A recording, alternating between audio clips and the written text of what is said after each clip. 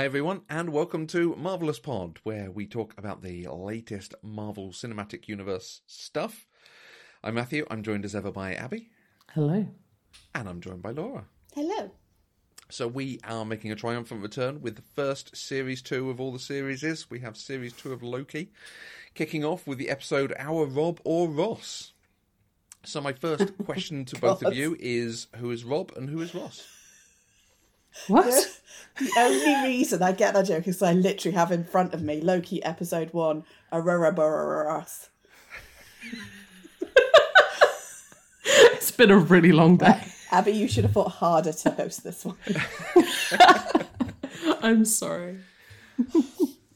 I mean, the thing that's really good is I'm stealing that joke from other pop culture. And clearly neither of you know that pop culture, so great. It's a Matthew original. It's really good. It's very clever. To be fair, it does have the ring of a Matthew original.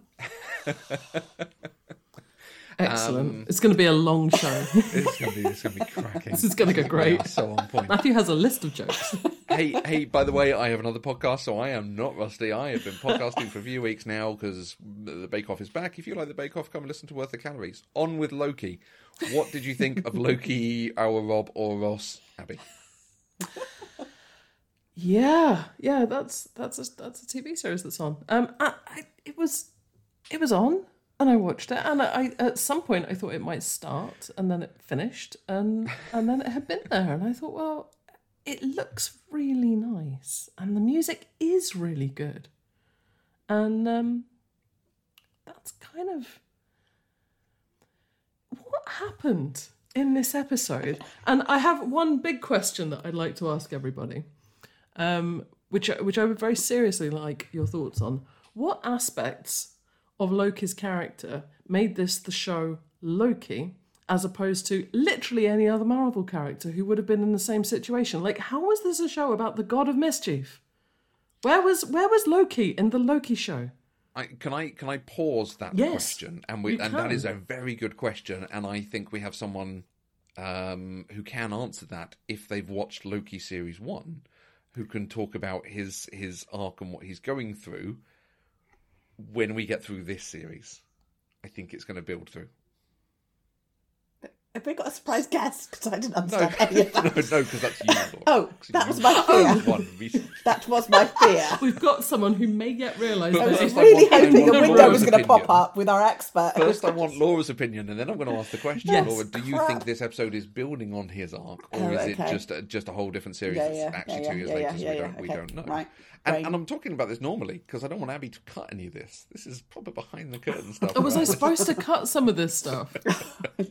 You have to be very clear. Or if I'm editing a show, you have to tell me. I didn't cut anything. I left it all in for you.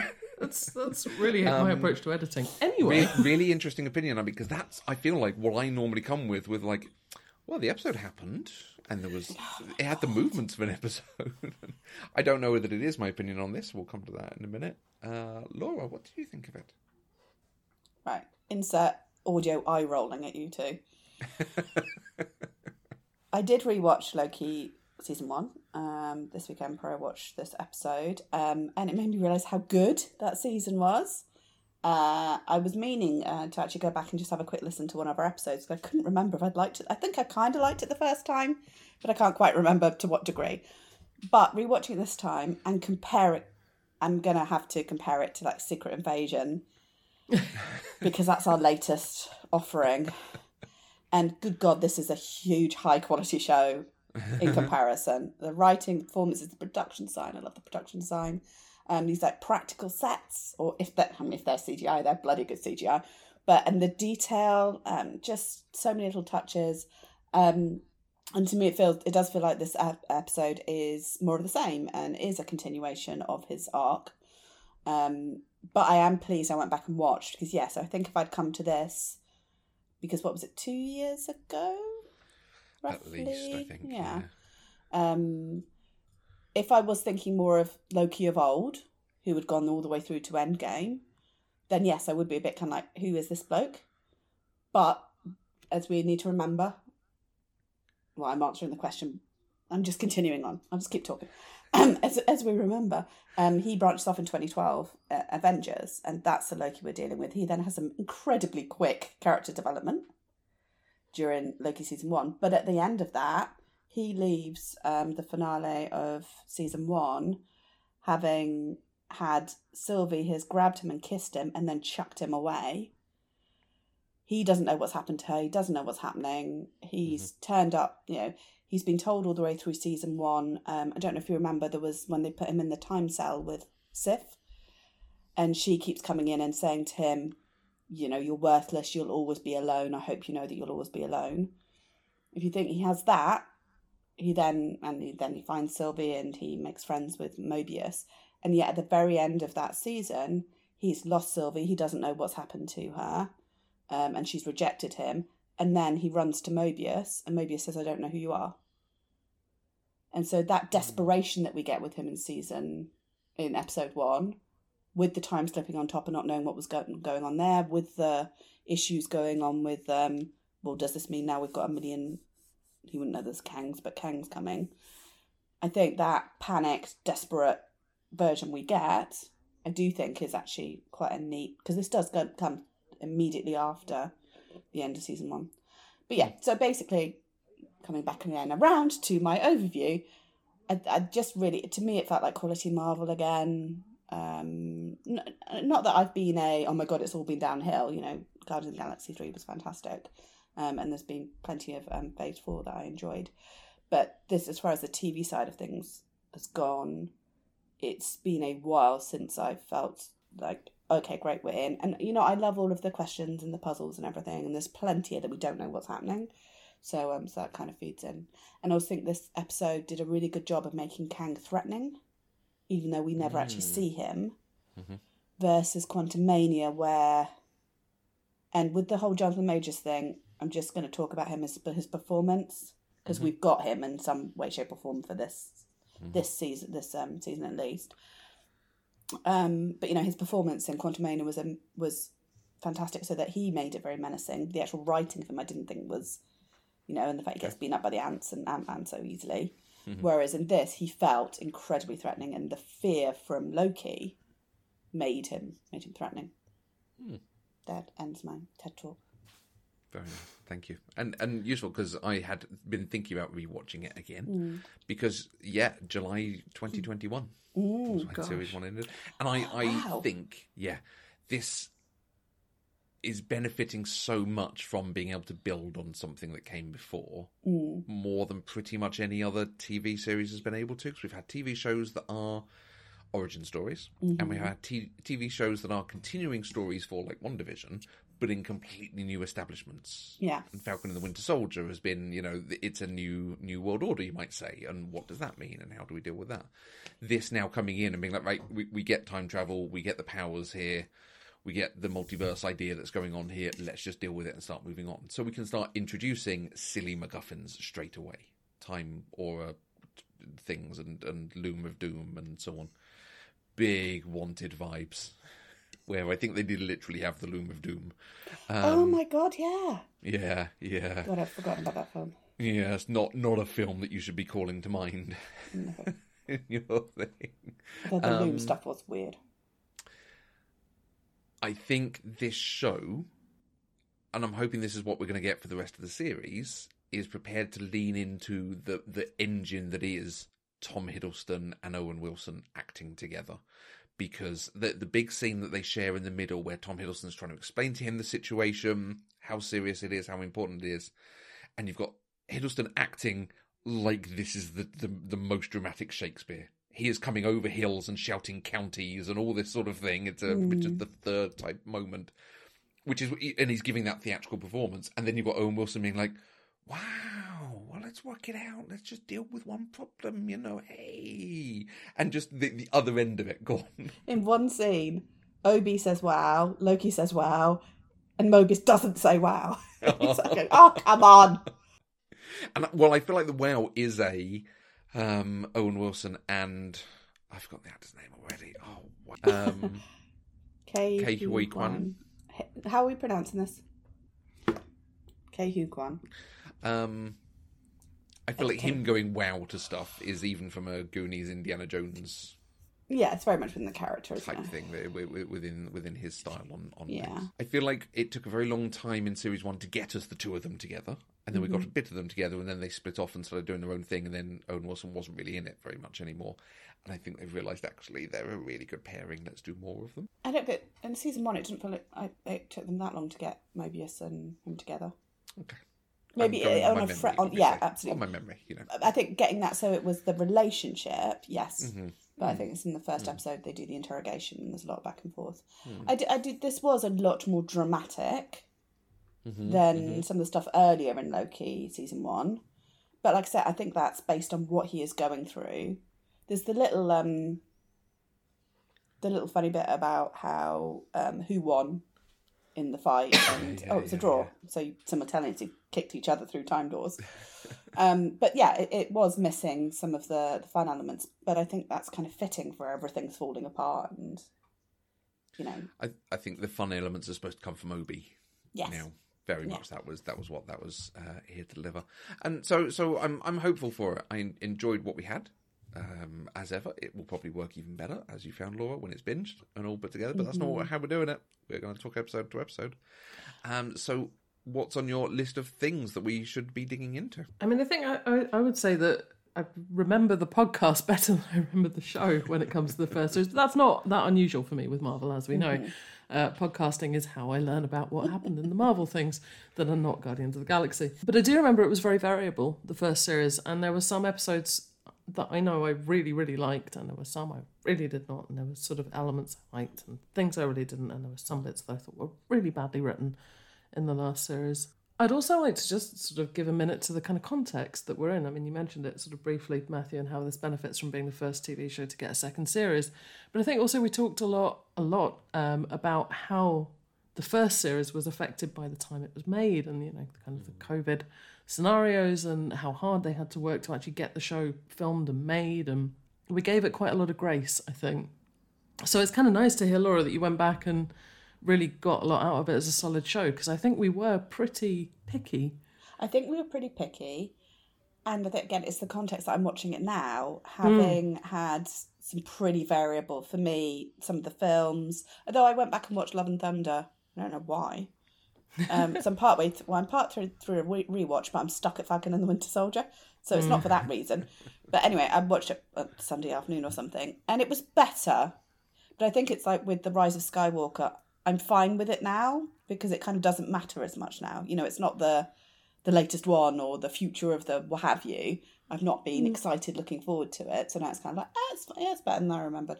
I really liked Love and Thunder, but then I would. But then I think your point about After Secret Invasion, which really showed us just how boring. Oh my God, yeah. So watching the first season of Loki compared to Secret Invasion, it's like night and day. Night and day. Absolutely. So I would recommend going back and watching the finale if you don't want to do the whole 6. So I think that really does then set this one up, and I think where we're going as well. I did hear it because I think they did a BFI screening or something of the first couple of episodes, and I did hear just a kind of almost like a trailer level spoiler for the next episode, and it did make me really interested to watch and just think, maybe this is going to be like an interesting, fun series. It was, just a very small thing that will happen next episode. And I thought, this could be good. And I thought I didn't need very much to be excited for it. And I really cannot emphasize enough how good it looked. Like, I mean, even my good wife was just sat there saying, it's just nice to look at, isn't it? Like everything, every part of the scene. It really feels like they put money into the advertising, the labelling. No new design classics, I am sorry to say. I had my nothing notes. new. What's in the design classic? Nothing new yet, but we live in hope. We do live in hope. Clearly they have an eye, so maybe we'll get some as we go through. But so as far as what's going on, I thought there was some quite interesting stuff going on, and because at the end of the last season, again, I haven't gone back and listened to our podcast, but my expectation coming into this was going to be that he's in a different universe, and that's why they don't remember him. But actually it turning out that it's the same one, but it's in the past, was really interesting. So, oh, wait a second, this isn't what I was expecting. And that it then turns on its head that, well, time doesn't work that way in the TVA. Well, clearly it does. And so, yeah, I've just got all these questions now. You know, why did he feel the need to create the timekeepers? What went wrong the first time? How many times has he wiped all these variants' memories? What is going on with Obi, though? I'm going to have to call him Obi because I can't pronounce that word. Because he's saying, oh, it was 400 years ago when I saw Mobius. So he's not been wiped, or at least he's not been wiped for 400 years. And Mobius has been wiped since then because he doesn't remember that. Which I was kind of sitting there sort of yelling at the TV, ask Obi what happened. Because clearly he remembers at least further back than you guys do as to what was going on. And then, you know, and then there's the future flash forward with who's pruned him, what's Sylvie doing in the lift, what is the phone thing about? Because it was really weird that was ringing for so long and he didn't answer, he just sort of stood there staring at it. And there's something very strange going on with this new Hunter X5 and General Docs. That bit when she like pulls him towards her, foreheads together, hand on the back of his neck, incredibly intimate. But she didn't exactly seem like a touchy-feely kind of person. And that's so I'm going to call out Kate Dickie, who is playing Docs, who is a remarkable bit of casting for that, because it brings everything from her as Lisa Aaron in Game of Thrones. She's in I think it's Andrea Arnold film called Red Road, which has some of the sorts of slightly odd, slightly weird vibes. I mean, it's a strong independent drama. I'm going to say nothing to spoil or take away from it, but again, it's got slightly, oh, this is going places that I didn't expect it to go to. And she's exactly the right sort of person to pull that off. So, can I really pleased when she turned up. Can I just jump in there as well? Say, have either of you watched series 2 of Good Omens? Yes. Because this also has Liz Carr in it as well, who is playing Judge Gamble. So, speaking of bringing in some angelic casting, I just thought it must have matched up very neatly with Good Omens or something. But just that was really nice to see them. I like her whenever she turns up. I was surprised actually because obviously I did Doctor's Watch, bringing that one back. I don't think we did it last. I don't think we brought it in last time. It wasn't for this show, was it? Wasn't there another show? I don't think we got there. It was Moon Knight. That's what I'm saying. I don't think think we were doing it yet. I did Doctor's Watch, and so I looked her up. Spoiler: she's not part of the Doctor's gang. But what I was really surprised is how little she's been in. Because I was expecting 70 odd credits or something, but she's actually not been in very much, and it's quite recent started acting, or at least stuff that shows up on IMDb. Maybe she did a lot of stage work before, I don't know. But yeah, I love her when she turns up. So this is what I enjoyed about it, that we didn't have to have exposition of particularly what was going on. And clearly it's going to come with some of these questions. I mean, Laura, I don't think we're going to get answers to every question you have there. Some of them very clearly need to be answered very soon, but Then I will be writing a firmly worded letter. Dear Mr. Feige. Yes. I don't listen to my show, and I have thoughts. I think you're right, though, because they didn't necessarily need to kind of land us with so much background, because when you've got casting that good, you're engaged anyway. You don't need you don't need the script to do the work for you in the same way. Yeah. And so for me, I think that's why this was a good first episode for me, because it set up a load of questions. I really love what Tom Holland would be a very different Loki.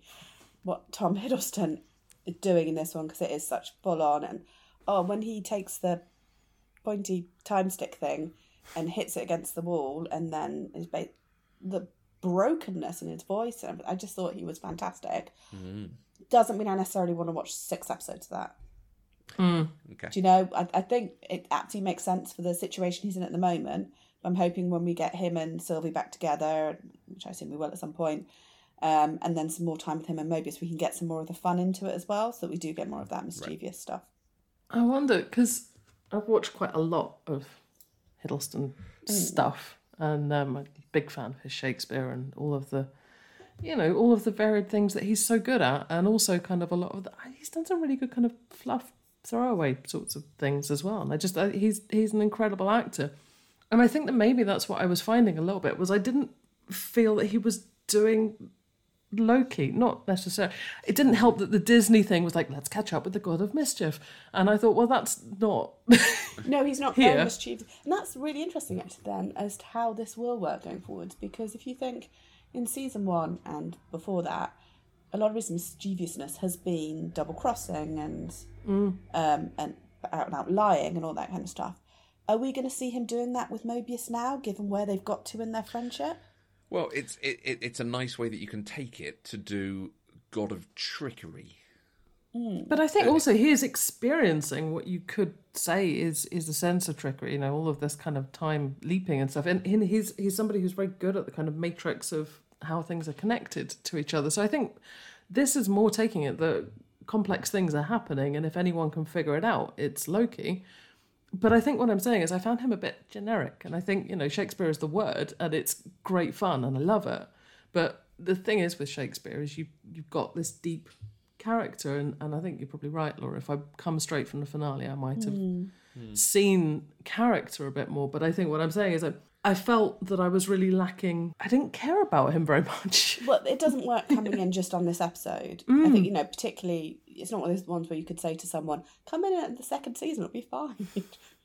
No. So, Matthew, you were saying about trickery. What was your take on that? Well, because the thing you've made me think of there, I talk about Destiny 2 every so often that does some of these big space magic-y type stories. In that, we've had the Witch Queen of Lies and Deceit, who has been shifted into actually Queen of Cunning. And taking it, the same idea, but actually what if you used it in a different way? And I could see them doing that with Loki, of manipulating, but in an Ethan Hunt sort of way. He manipulates and lies and has mischievous things, but to achieve a noble aim and a mission aim. So maybe that's the way they'll take it. Do you think we're going to get masks? Yeah.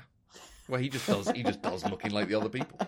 The other thing that I think was good about this is the MCU wasn't in it. It had very little linking. Where I think, when I think back to Loki 1, I remember moments about the time, the Infinity Stones, and we had stuff about Sif and Asgard, and we saw him watching the outcome of Endgame and what would happen to him in the end, and so on that way when he continued his life. Actually, this is now Loki's story. Yeah. It doesn't have to rely on that to get the people to watch it. I think that this is going to be a fairly self-contained show. I think that we know that, or I think that we've been told that we know that.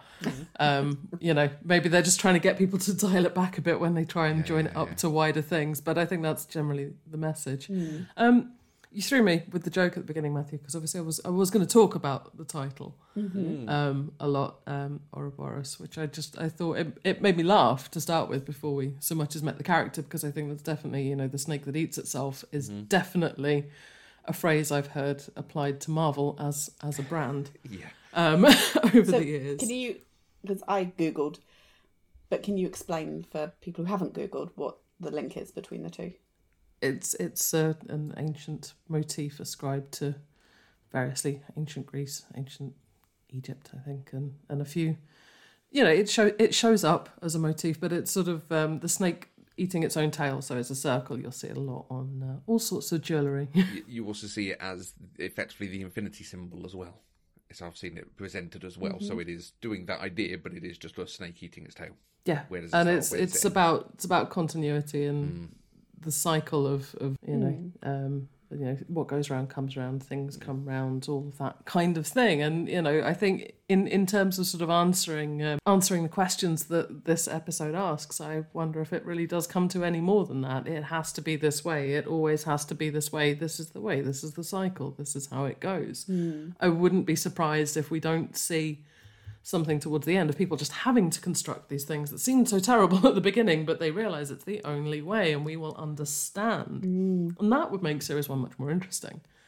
I think if you do sort of come to find why this kind of barbaric system of taking people in this way, why that comes around, if it's not in fact organised by Loki himself in some way. And there's something fascinating about this kind of god of mischief actually being the person to impose order on time. I think that would be an interesting storyline to go down. And not necessarily this Loki. Indeed. True. There is still the possibility of more. And in another piece of pop culture, the main character is first found as a baby in a box that says Ouroboros on the side, under a pool table in a pub. And so they're not sure whether to call him Rob or Ross. So they call him Dave, and he grows up, and it turns out he is his own father and leaves himself as a baby in a box under the pool table so the human race can never die. Is this Terry Pratchett related? It's Red Dwarf. Okay. Well, it was going to be one of the two, wasn't it? But just to, if anyone's still listening, that feels why wouldn't you listen to that? So when I Googled, that looks like something that probably has a Google result attached to it, and saw this thing about this cycle of life and death and rebirth, etc. I did wonder, is this pointed towards time loop in some way? Could we be looking at that instead?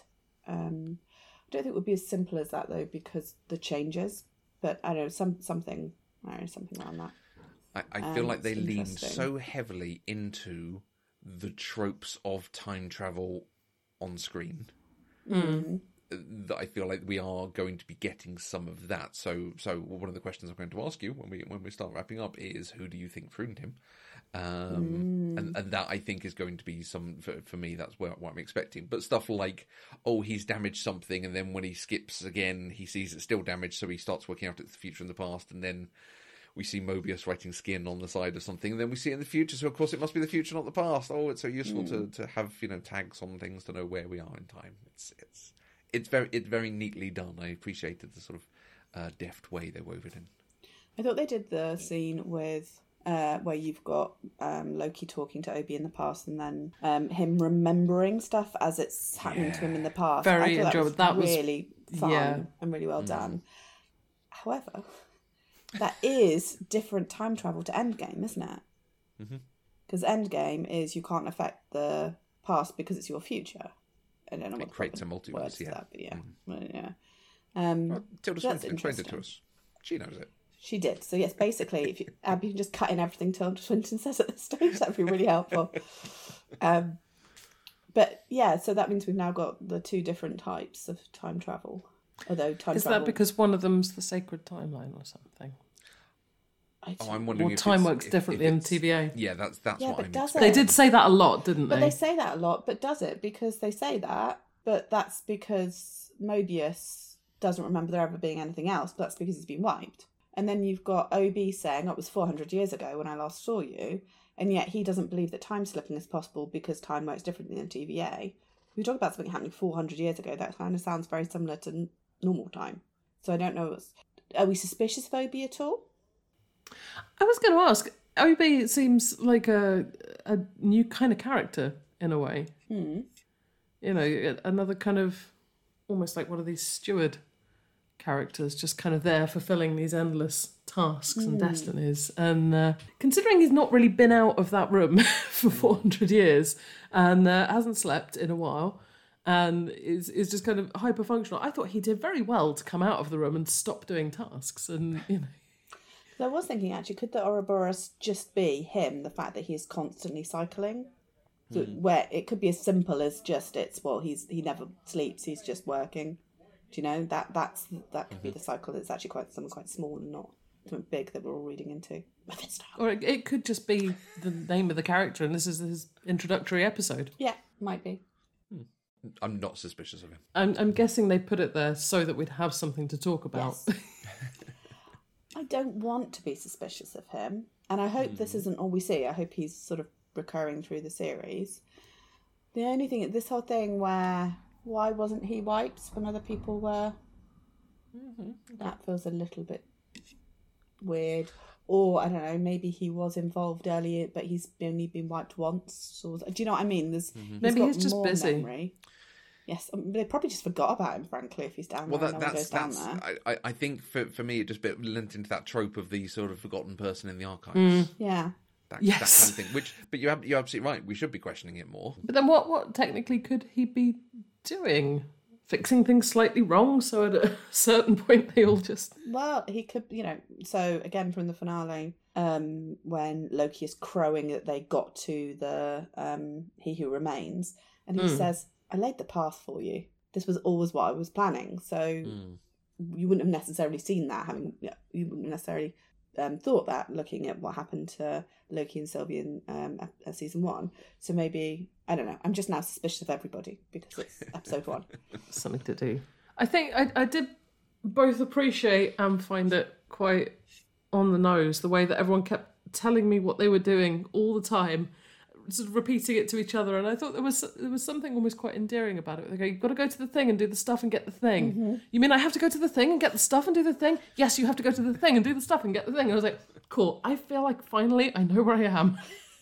I think they needed to with some of the time loom and what have you. Some of it was a bit weird. It was quite Doctor Who. You must wear the disintegrating time suit now. That's a very good shout. Yeah. Little, big MacGuffin in hole. I think but it's very we dangerous. said that with the first series as well, didn't they? There were a couple of episodes that were very, very Doctor Who, and to no bad effect. But have we got the same showrunner this time? No. The credits were very different. No. So, season 1, we had Kate Herron directed, I think, all of them. She was definitely put forward as the showrunner. We had Michael Waldron, who I think went on to write... Didn't he write Multiverse of Madness? Yes. Yeah. Which I was not happy Which you were not happy about. So we've now got Eric... I don't run out of breath. Eric Martin. He was the staff writer on the first series, and now he's kind of the head writer. But when you look through, quite a few of them have not really got many writer credits at all. So it's kind of like a new... And we've got different story editor as well, because last time it was Bisha K. Ali, who then went on to write Ms. Marvel. Yes. Right. Marvellously. Yes. So from what I can see, I think Eric Martin is the only one who's still there from last season. I mean, Waldron is still an exec producer. But we've got different I think you have to get those credits in TV. You do. If something you've worked on is still in the show. That kind of thing. Yeah. No, I mean, he's as exec producer, not like as in the credits. He's listed as exec producer on this series, as well as him being like created by on IMDb.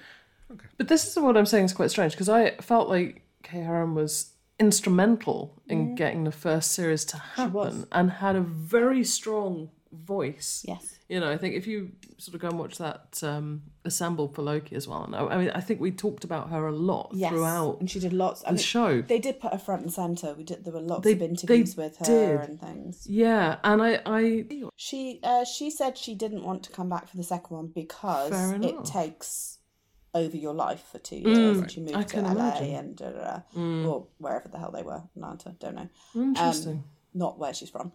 And she just said that she had, because previously she'd done short films, and that she had, so I think she might have, I don't know what's on her working on at the moment or in development, but I think she's got her eyes on a feature film potentially. Well, and that good she on wanted her. to go on and do it, but she said, she'd be happy to come back again in the future or something. I think that the show misses her, or I think that the show was her tone in a lot of places, and sometimes I didn't always feel it was like my favourite tone. Sometimes I think it went to the fan fiction tone, a perfectly respectful tone, but not always the one I want to see in the Marvel show. Not always. Yeah. But at the same time, I felt like she had a humour, maybe, that I was missing. There was a slight sterility, I felt, to a lot of this. And the things that were funny, I felt with the actors trying to really get us there, where the dialogue was not always... But again, I do want this is them. We dropped right in the middle of crisis with them in 2 of the timelines we're looking at, the present but and it the was future. there was still humour in the crisis in the last series. I mean, they were always in a fair volume of crisis. And I think we've just kind of gone to a more neutral... It just feels a bit neutral. I'll be curious to see next episode. Yes. Because as I said, much as I love what Tom's doing in this one, I don't think I'm going to watch Loki doing that for 6. You can't sustain it for... No, I think it would then start to feel like, okay, well, his character's changed so much. We need some of the cheekiness to come back in. And I suppose it's almost the sort of point I'm trying to make about Obi kind of being this sort of bleak character and ostensibly presented to us as a very bleak, alone character doing these things, but then suddenly thrown into the team doing the thing and he's just fine. And that for me is not marvellous writing. Unless that's a character point and we are supposed to be suspicious of him and he's not, in fact. Did he feel bleak to you? His situation's bleak to us looking... Conceptually, yes. Yeah, but he seemed pretty Yes, chipper. he did. Yes. Yeah, I'm really curious. I'm curious to see where that goes. And curious to see if it does feel like there's a divergence. At the moment, I'm not feeling it from Kate Herron, because absolutely she came in with her pitch and it was very strong idea of what she wanted to do. So this time we've got a directing pair, Justin Benson and Aaron Moorhead. They're doing this one, and I think maybe 3 others. And then we've got individual directors for the others. And they've done 2 episodes of Moon Knight. Right. And we liked quite a lot of the work on Moon Knight, didn't we? I think. Yes, I think Direction-wise, yeah. And I think they have a very good visual style. I enjoyed the sort of constant camera motion. They didn't cut very often. You would have a shot and it would pan across to see the other person in the room, the way that person's looking. It was a lot of that sort of inclusion, which I enjoyed. Laura, I think that's what made it feel more like a physical space. It was really hard. I had the same questions because I was rewinding bits like, it doesn't feel like it's shot on a green screen, but also I don't believe they made these sets. So, when they're walking down the big corridors and have the big doors to go through and stuff. I remember on the behind the scenes for season 1, they had a huge amount of practical sets. Right. They pretty much made almost all of the TVA. And then you remember when they're on Lamentus 1, the moon that's going to have the planet bash into it, and they're doing that running around the city, and that was all a big set that they then walked around. Yeah. So like, I think they were doing that style of shooting to try to make it feel more like that, rather than the Mandalorian and some of the other volume stuff. Aren't we at the point where sort of using the volume, it kind of costs you as much as making the thing? And we're so used now to volume CGI. We've got so quickly into this massive technology. But you think about all the lighting design alone in the volume and all of those things, that's cost. And actually practical stuff, you reuse a lot of things. Marvel have a lot of things. They have stuff from the first series.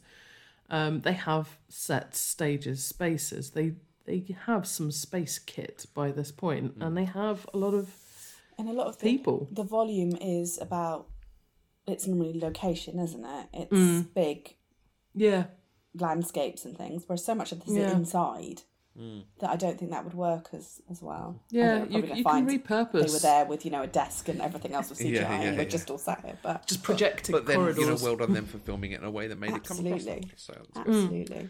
Let's talk Sylvie. We've not really touched on her. She had maybe half a dozen words in the show. A brief shot at the end that I think we'll return to, but then she had a post-credits scene. Yes. That I think could amount to a lot. It could just be a little interstitial. What were your thoughts on the post-credits scene?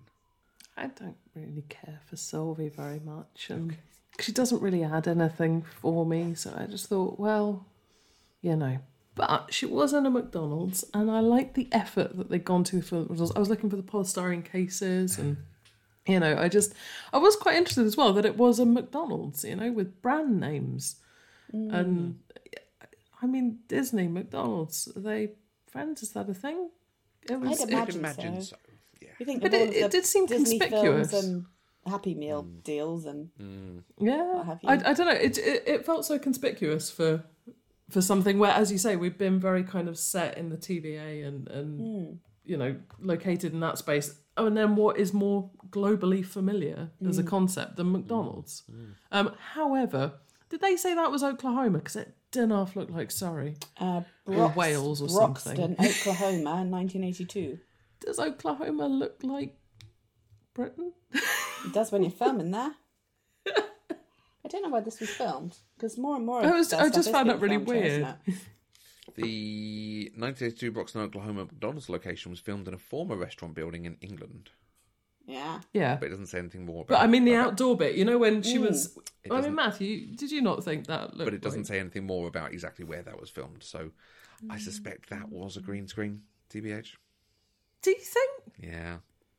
It looked like where just they for filmed... that shot, yeah. No, it looked like where they filmed a whole outdoor sequence in a field at some point in series 1, and I actually wondered if it was something left over from series 1, like spare footage. Well, yeah, maybe it is just footage they grabbed at the time. B-roll. Laura, any thoughts on the post credits? On the post credit, again, I think it lines up very much with where she is in that, she says she wants to try everything, and she's clearly not talking about the menu at that stage. And it is this thing that she just wants a normal life. She wants to have some happy memories. She wants to make some connections. So I'm assuming we're going to see her start to have a bit of a normal life, and then Loki will crash back in. And then maybe there'll be a question, does she care? Does she just want to say, you guys deal with it? How fun would it be if every episode just had a post-credit with her having a really different, nice time? I would love that, actually. Much as I've just said I'm not that interested, I would be absolutely here for Sylvia's nice time in the post-credits all the way through. Well, so then that leads to the question, where in the timeline is the Sylvie at the end and the Sylvie coming out of the lift? Sorry, when you say, do you mean at the end, the post-credits? Yes. Is I think the that's Sylvie before. I think the post credits is before the Sylvie in the lift. Right.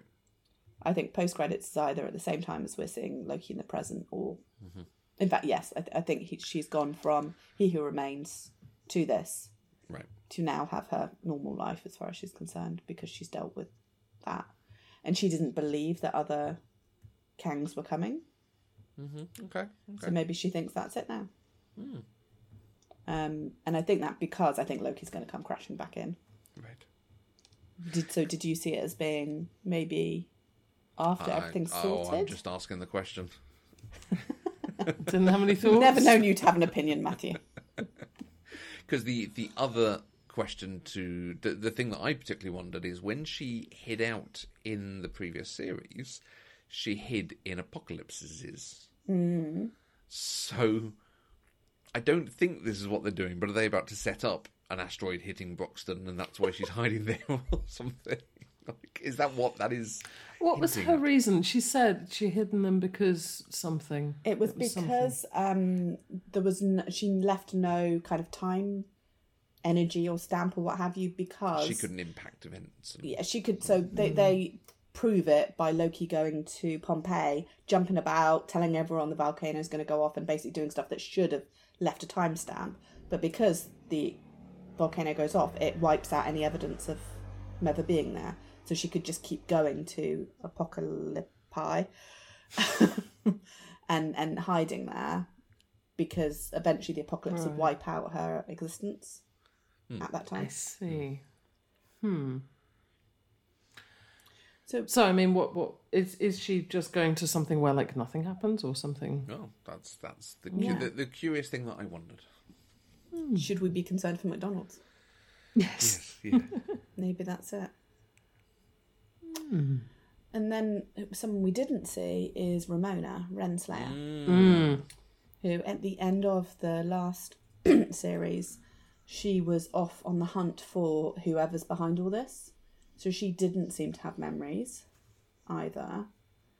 And so she asked for a load of files from Miss Minutes, who we've also not seen, creepy Miss Minutes. And instead she was given different files. And when she queried this, Miss Minutes said he thought these would be more useful. Now, more useful for what? Interesting. And then we've got that recording. So the recording from He Who Remains, at least the closed captions say that it is He Who Remains and not a different Kang, saying to Renslayer, for us, for all time, she says always. And then Ravonna Renslayer, you are quite a marvel. I will be proud to lead with you. You made a difference in this war. Thank you for being on my team. And it stops. So that's interesting. It's quite a marvel. Don't you think that's such a loaded word to use in a Marvel show? It is an interesting word to have used. In the build-up to the Marvels. Yes, ties in that she's actually related to Marvel. Something, fill in the gaps. Yeah, so that's in the past. Yeah, I would be very happy if Gugu Mbatha Raw rocks up and it turns out there's 4 of them that they've sort of hidden. Yeah, I'd like that. But then, something has gone seriously wrong in the future version as well, because that TVA is collapsing. On the PA, it's saying all personnel report to your nearest time door evacuation point. So there's no one there. Yeah, the loom has exploded or something, I don't know. So, the big question then, who do we think pruned Loki when he was doth pruned? I probably did it himself. Yeah, potentially. I think that would be my clever piece of writing. And it's the fact that seems the likeliest thing, that this is that this is going to be Doctor Who timey-wimey shenanigans, that actually we end up in his perspective, that he knows he needs to prune himself. It's the Bill and Ted writing. Oh, I must remember to do that when I have to go and get myself from... Yeah, exactly. That makes me think it can't be. It can't be. They can't... maybe this is just the years of Doctor Who with them trying to subvert everything anyone... If someone predicted it, they didn't do it on purpose. Maybe they haven't done their Marvel training. Maybe that was... Well, no, but I mean, for me, that's why I'm expecting it to be subverted, because of just the years of... So who do you think it is to subvert it? Oh, no, I absolutely think it's him. Yeah. Oh, but to subvert it... probably not even someone we've met yet. Or Casey. Eugene Cordero. Because he's a rising talent. Seeing him in more stuff, him and Ayo Edebiri, the two seem to crop up in everything at the moment. So it could be Renslayer. Mm-hmm. It could be. I also think it's future Loki. It could be a Sylvie. I don't think it's a Kang. I'm very curious to see how much Kang we're going to see. Same. Either through initial design or because they've decided to cut back actual film of him. Yeah. Let's see what happens. Because we had the post-credit scene, didn't we, in Quantumania? That's what I wanted to ask about. If that is some kind of sign of a quest that we're going to see in Loki, because are they trying to go back through time to catch all the Kangs, to stop them? I think there's something going on there. So I do think they, based on that, they will be going back in time. I've not actually watched the trailer for this, not deliberately. I just haven't got round to it. Yeah. No, I haven't either. So I don't know if there's more in that. There might be people yelling at the wireless. But yeah, you just say yelling at the wireless. I did, yes. Yeah, I feel like there's got to be some kind of sort of adventure in time thing. Yes, I think we're going to get that. And I think the other thing, to answer your question, Matthew, that you asked right at the beginning, which I didn't answer and talked about something else instead, what will we be looking out for? I think it's how much they're going to use the we're in the past, we're in the future motif as we go through. And I like the idea that we could do some interesting playing with that. I'd rather not be kind of tricked by it, but I think it would be fun. Yeah. I can see them doing it as the tricking being that, well, basically what Fast and Furious are now doing, whereas this was the story. Oh, but actually, if you were stood over here, you would have seen just out of frame there was this other character which was absolutely involved. So I think it might be a bit like that in this thing. With at the moment we don't know who that Loki is. Who the pruner is. But the whole thing with the phone going and everything, it did feel like that was in order to get him in that position. Right. Although I do find it really weird he didn't answer the phone, because he just stood there staring at it for quite a long time. And given his position where he rather desperately needs a stick thing, stood there staring at a phone for a long time, just didn't seem like the right... He almost seemed to be in like a trance or something. So I don't know what's going on there. One thing that has continued at great quality is the music. Absolutely. We've still got Natalie Holt, and it really hit me when I fired up season 1, just how good that music is. The nickel harp. Then continued it through. Loved it. Sorry? The nickel harp. Beautiful. Okay, good. And also, the final credits I thought were really amazing. Like, really interesting and nicely done and good font and lots of... It felt like there was stuff in there that we maybe were supposed to read. I don't know if anyone did or thought anything about it. No, and some of it is the same as season 1. It's the same credits as season 1, but some of the images are the same and some are different. So there's a little man in the spacesuit. Yes, and bits from the episode. Yeah, but I didn't see anything where I kind of thought, ooh, that. But then often with these ones, I've not known until afterwards.